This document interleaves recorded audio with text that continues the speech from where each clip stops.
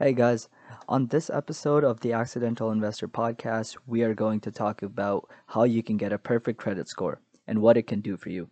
But first of all, I would like to thank everyone who has been listening to this podcast so far and everyone who has reached out. I really appreciate the feedback. Okay, let's get into it.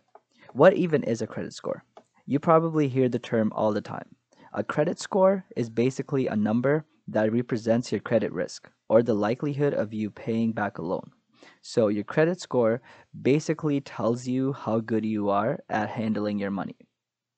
Credit scores typically range from 300 to 850 and are calculated using information like your payment history, the amount of debt you have, length of your credit history, and even your income in certain scoring models. A high credit score represents responsible credit behavior, and this makes it easier for you to get loans and financing when you need it. Lenders usually look at your credit score as a way to tell how likely you are to keep making your payments. So, as a lender, when I look at a high credit score, I feel safe lending you my money because you, in the past, have shown that you make your payments in time. Lenders such as banks, credit card companies, or car dealerships use credit scores as a factor when deciding whether to lend you money or not. A good credit score can really go a long way for you. Credit scores are an essential part of your financial health and can help you access better financial tools. If you're looking to get a loan, a higher score can often get you more favorable terms and lower rates of interest, which can lower your payments and help you save a lot of money over time. It also gives you more options since more lenders are willing to loan you money. You can also get better credit cards that give you a lot of benefits such as cash back, travel points, etc. You can even get discounted insurance rates, among many other benefits. All that to say, having a good credit score can definitely help you be more efficient with your money and in turn help you achieve your long term goals. So you should be striving to get as good of a credit score as you possibly can. So let's talk about how you can get a perfect credit score because this would save you thousands of dollars over time. And trust me, it's not very difficult. It's not going to cost you any of your money. It's just going to take some time and discipline. Okay, in order to understand how you can get a good credit score, first you need to understand how the scoring system works.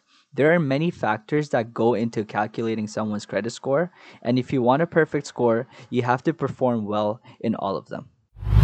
So the first one is your payment history, and this counts for about 35% of your score. This one is pretty self explanatory, and in order to do well in this department, you just have to make sure you don't miss any of your payments. This means your credit card bills, phone bills, utilities, etc. Your credit card bills only affect your credit score when you don't make the minimum payment.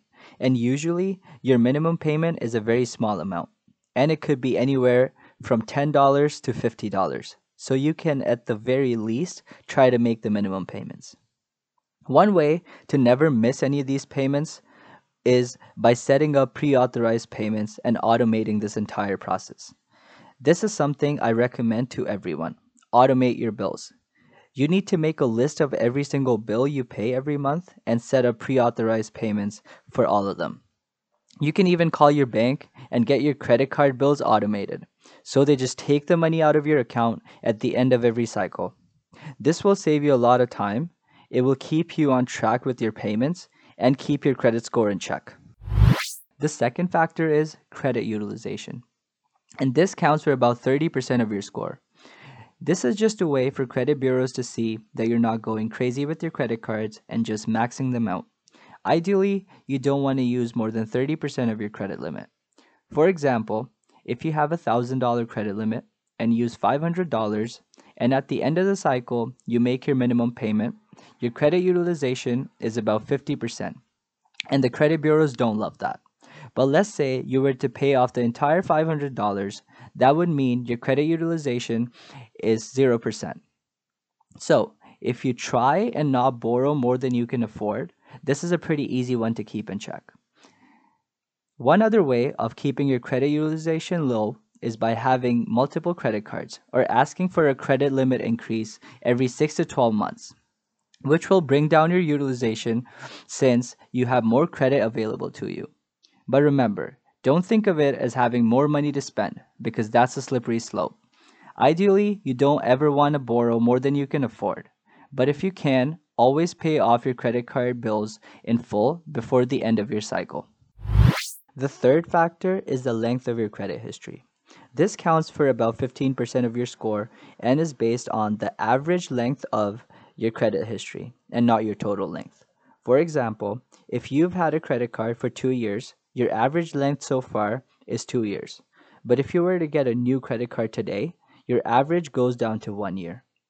Since that's 2 years for two cards, and like I said earlier, it's the average length and not the total. So, the best way to do good in this department is to get started with it ASAP. So, if you don't have a credit card, go and get one right now. The fourth factor is public records, which is 10% of your score.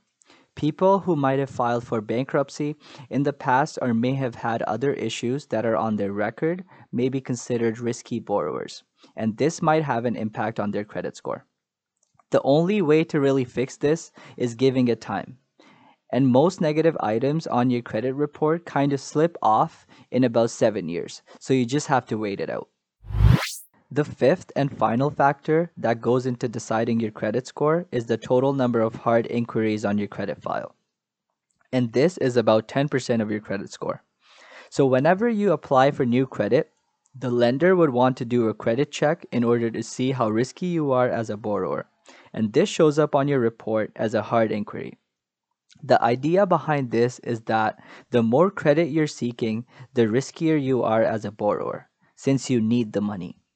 Lenders don't want to see you applying for a whole bunch of credit cards or loans because, in some cases, it may mean that you're going through some financial difficulties. But obviously, not every inquiry means financial distress, and only a number of recent inquiries, along with other warning signals, cause your score to decline. The good news is that hard inquiries only show up on your report for 2 years and only affect your score for 12 months.